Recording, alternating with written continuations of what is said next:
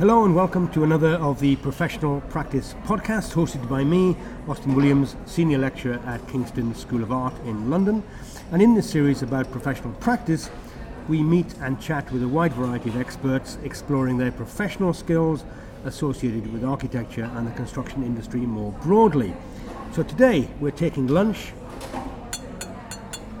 You hear the glasses there with Laura Iluniemi of Laura Iluniemi Press and PR, who has been a leading figure in the architectural firmament for a very long time. And we're here to look at, amongst other things, how to promote the architect and architecture, and how marketing, in the widest sense of the word, can affect the profession.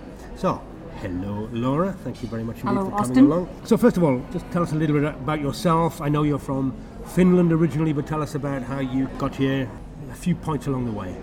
How I got here? Well, yes, I'm from Helsinki and I grew up here and there, and I had a plan to leave Finland and I decided to study at Edinburgh history of art, and I ended up in the architectural department, slightly by chance but also by an interest in the work of Alvar Aalto, the Finnish architect.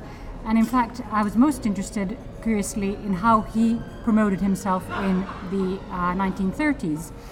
Aalto was a prolific writer and journalist, and in fact he made his reputation internationally in London through avenues like the Architecture Review magazine and Morton Shand. And he had an exhibition here in London, of all places, at Fortnum & Mason's department store, where he showed his furniture, which was very influential in getting his work seen outside of Finland at the time.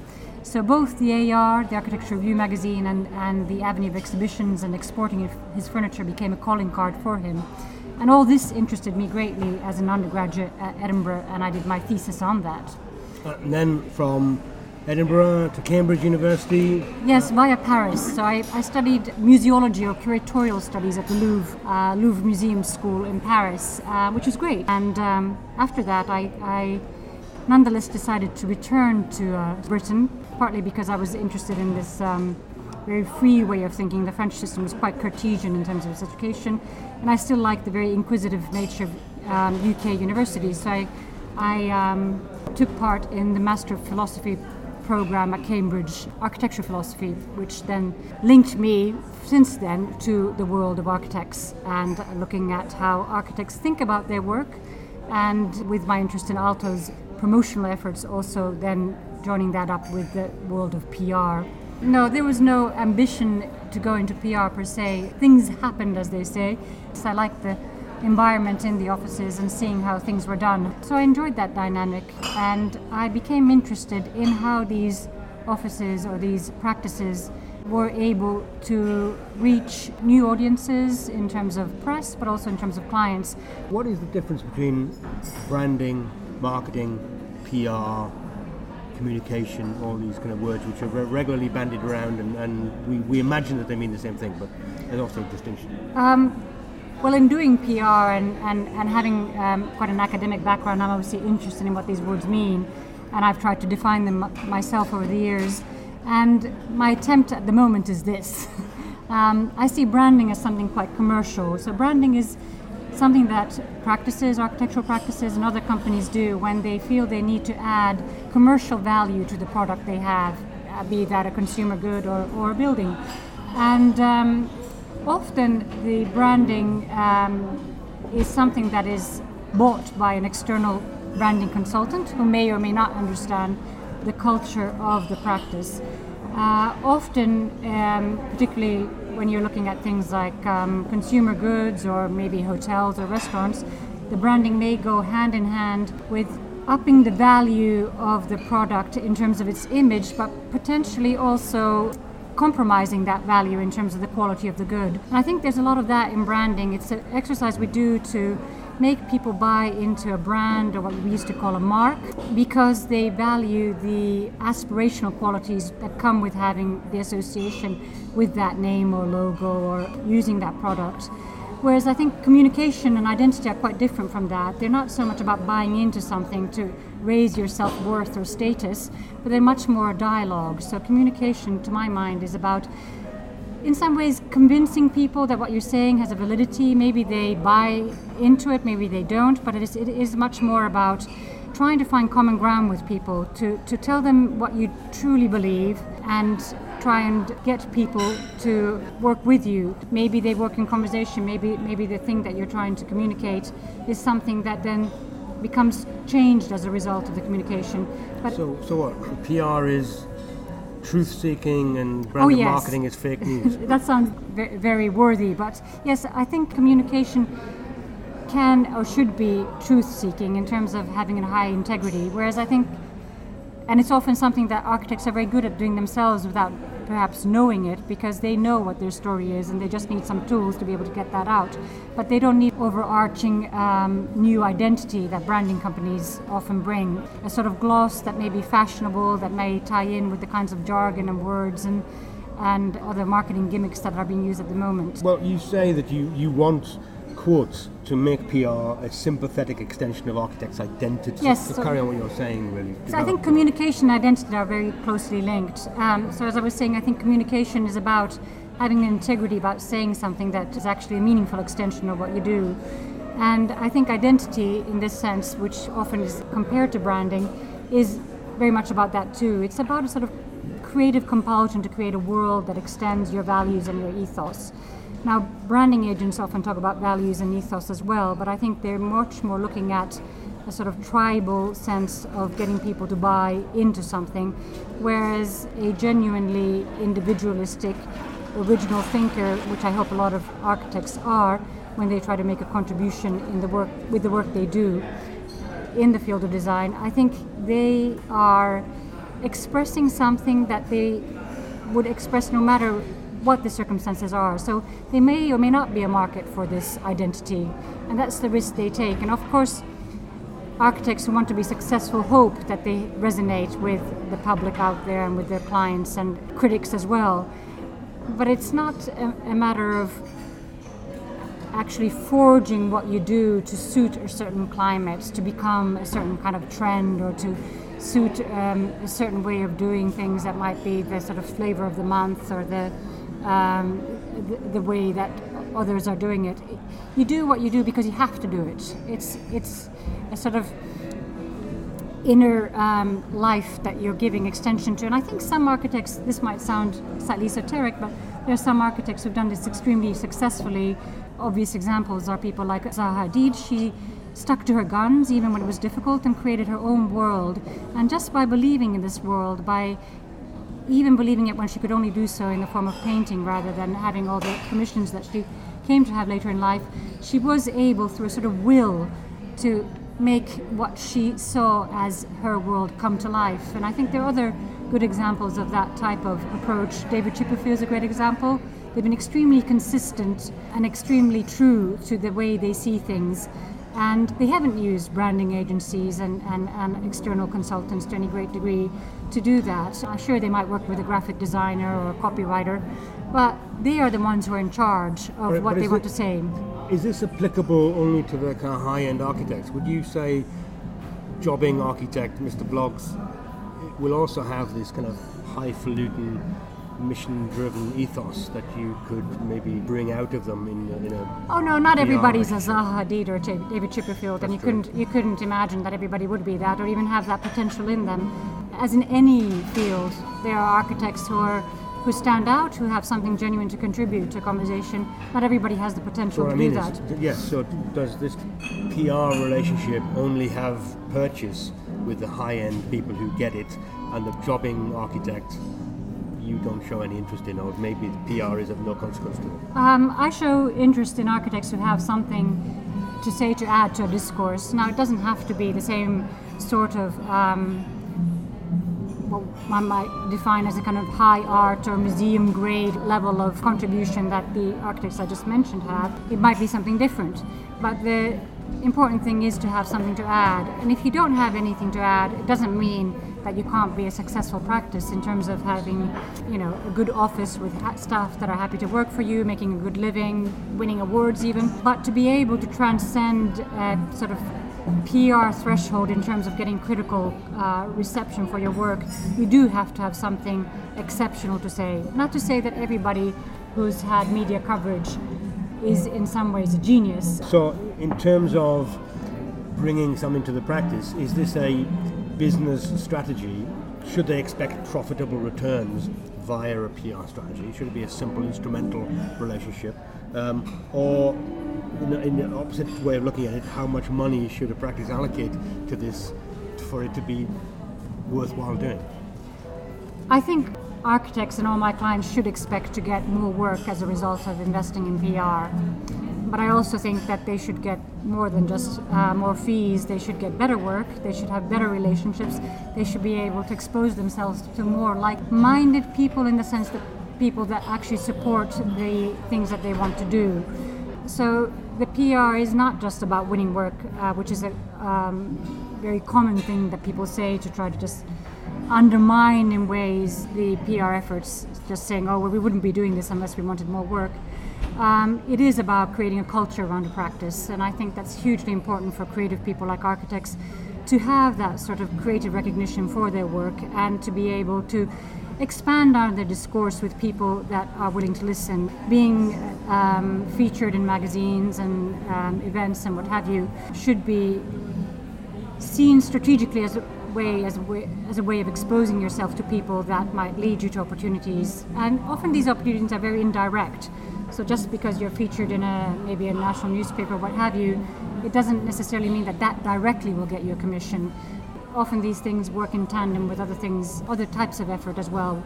So if you've got lots of projects that should get a bit of limelight, you're going to need to invest more. If you've only got one thing that's relatively straightforward, you're going to invest less. Also, they're very imaginative ways in which we can do things cheaply but effectively. So it's incredibly hard to say this is the percentage or the ratio of your practice turnover that you need to put towards this exercise.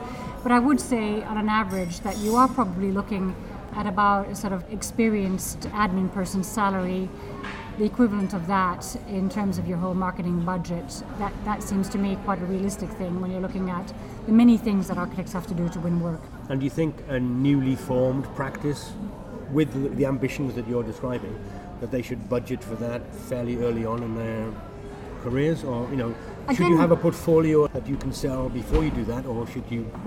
Well, I certainly turn down practices who don't have enough to show when they're young and they come and they want PR, but I don't feel that what they have to work with is enough to merit the fees.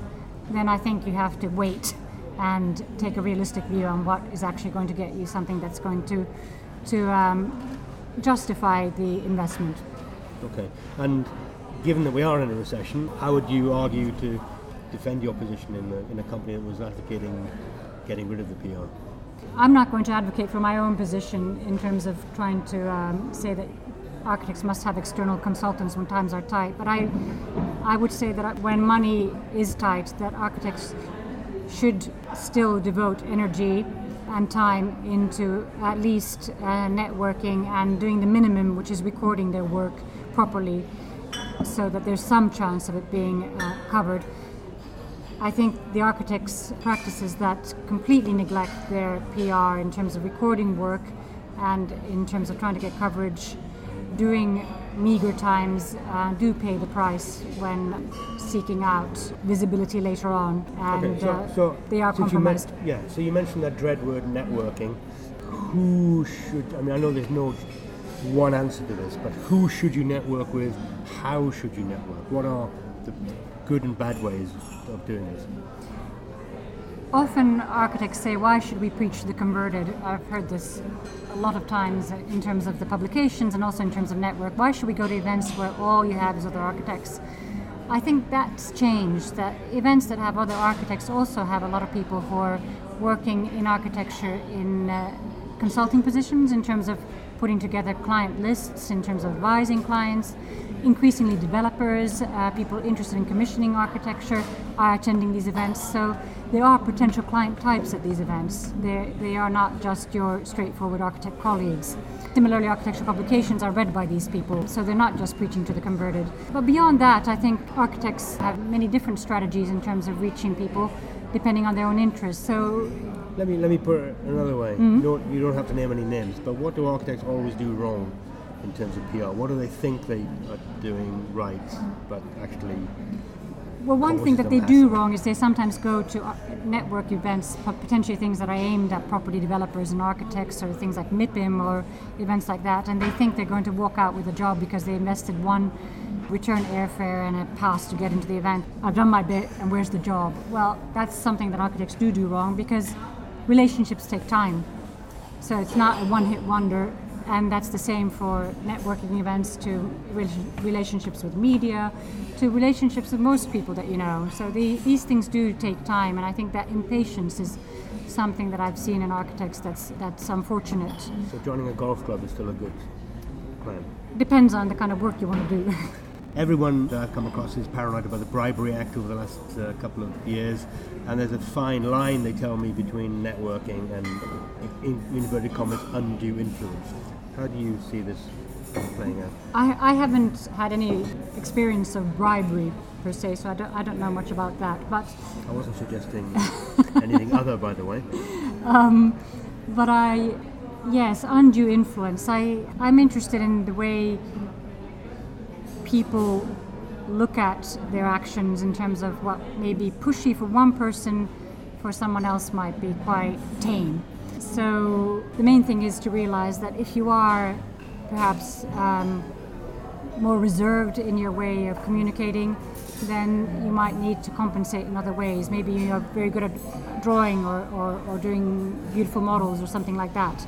Okay, we'll come on to that in a little moment, because I want to redress a point you made a while ago about getting your projects into architecture magazines. And in some ways, again, many of the youth out there talk to me about how social media is the new way forward. And there's a truth to that, because publishing is a little bit in crisis. So what do you think about, these? Is it about doing the old thing that we all remember of my age, going about taking photographs, getting them into magazines, promoting yourself that way, or are there new avenues that maybe younger architects should be alert to? Well, there's certainly new avenues, and Instagram's proved to be a genuinely influential avenue whereby people are actually reaching editors, and they're reaching curators, they're reaching potential clients through Instagram, which I found fascinating. Saying that, there's also a bit of a backlash towards social media because of all the negative coverage that companies like Facebook have had. So the younger generation are not as readily jumping into that as they might have been at a time. But there is something very special about having your project reviewed by an editorially credible source, so an architectural magazine, whether it's online or in print. And I think there's very little that can actually challenge that sort of third-party accreditation for the work. And as a result, young architects or older architects get a great pleasure out of getting something published in the likes of Domus, Architecture Review, what have you. Okay, so where critical journalism still exists, it's good to target some of those magazines and some journalists. Absolutely. Yeah, so look, I mean, in terms of the flip side of that, I suppose, or extending that analogy, there was a moment at the height of the recession back in 2009, 2010, where there weren't that many things being built. Therefore, architecture magazines were paying the price of showing nonsensical images in the magazines. And what tended to happen then, as I recognized, was that the geek in the back room in the architect's office suddenly became the go-to person for data, information, value added, and was they were being promoted on social media. If you want to know about fire regulations, go to Fred. So it was more that suddenly it becomes this internal expertise which became realized through small practices that was never thought about before. It was always about the glossy image and the final rendering. So suddenly the kind of content of a project suddenly had merit and was being used as a marketing tool. The value of the construction knowledge, the value of the detailing ability, all that kind of stuff. Again, am I making this up? Was that of a moment, or is that continuing now? Well, I think there has been a fashion, or the sort of rise of the geek overall. Maybe that's come from Silicon Valley, I don't know. But I found that phenomenon hugely refreshing, because all of a sudden we were faced with very fact-based copy that came with real expertise, and not so much of the kind of bully stuff that you may get with promotional efforts elsewhere. And it was probably also part of our architects trying to regain ground. Perhaps not so much to do with the fact that they weren't these glossy images to produce, but also to try and convince clients fellow consultants that they actually knew stuff. Architects have been trying to regain ground for a while now, and that's something that really concerns me about the whole communication game. So when I talk about integrity and the need to communicate rather than brand, I'm serious. I think architects need to think hard about what their core messages are, and if they're going to continue to do this work rather than have other types of consultants take over their ground, they need to say what they're doing, and they need to say it in their own words, not in the words of competitive consultants that they're trying to emulate in terms of trying to justify their own position. That's great. I like all that. My last question sounds completely anodyne, tedious by comparison. I was just going to ask you about competitions, so whether you think they're worth doing, whether it's, I mean, I appreciate that the chances of winning are slim and possibly slimmer than they used to be, but is that part of a PR strategy, just getting yourself out there? Competitions, are they part of a PR strategy? I don't advise clients to go for competitions as a part of a PR strategy, but when they have done and when they've done something good, I'm rather pleased, because even if they don't end up on a short list, they can provide very good visuals and ways to express ideas, perhaps on a scale of project that's not current in the practice in a small studio. But it can be a good way to show the sort of design ambition at a larger scale. But also, if you have been shortlisted, it's a fabulous way of starting a journey to being recognized. So when those shortlists are published, just because you've come second or third or fourth or what have you, doesn't mean that you've lost. It actually means that you're on your way to being seriously considered for that first place. So I think in that way they're hugely valuable, although extremely time-consuming and sometimes expensive way to invest in getting work. But at the moment I'm working with a young practice who's made their whole career, John Patrick Associates, out of winning a competition on Preston Bus Station, and he's sort of beaten the system through that project. So that's very heartening to see. And I know there's a practice in Helsinki called Ala Architects who are currently working on the Helsinki library, the Audi library, and they formed their practice through a design competition for a project in Norway, and they just left their jobs and went for it, and now they're one of the successful practices in Finland. So there are that many, but there are examples of practices who've been able to utilize that. Yeah. Okay, final question. In terms of, I know you teach at the AA, if you're sitting that there... sounds very grand. I do a few lectures every so often for Part 3s. If you imagine that you're talking, as you often do, to students, Part 3 students, how would you advise young practices in terms of taking on a PR strategy and furthering their newfound careers? So the few times I've taught or spoken to students rather at the AA Part 3 students, which summarize in my head as important things to relay to the students in this current climate, have to do with this belief in architecture. So that sounds kind of obvious, but it isn't so obvious. I recently read a piece in Volume magazine by Reinier de Graaf in which he described his own journey coming out of architecture school and then being faced with the kind of vulgarity of the real world, and describing the fact that, well, you don't get to be Le Corbusier in terms of the way buildings are built today. And I empathize with that. I have plenty of experience of architects voicing the very same things.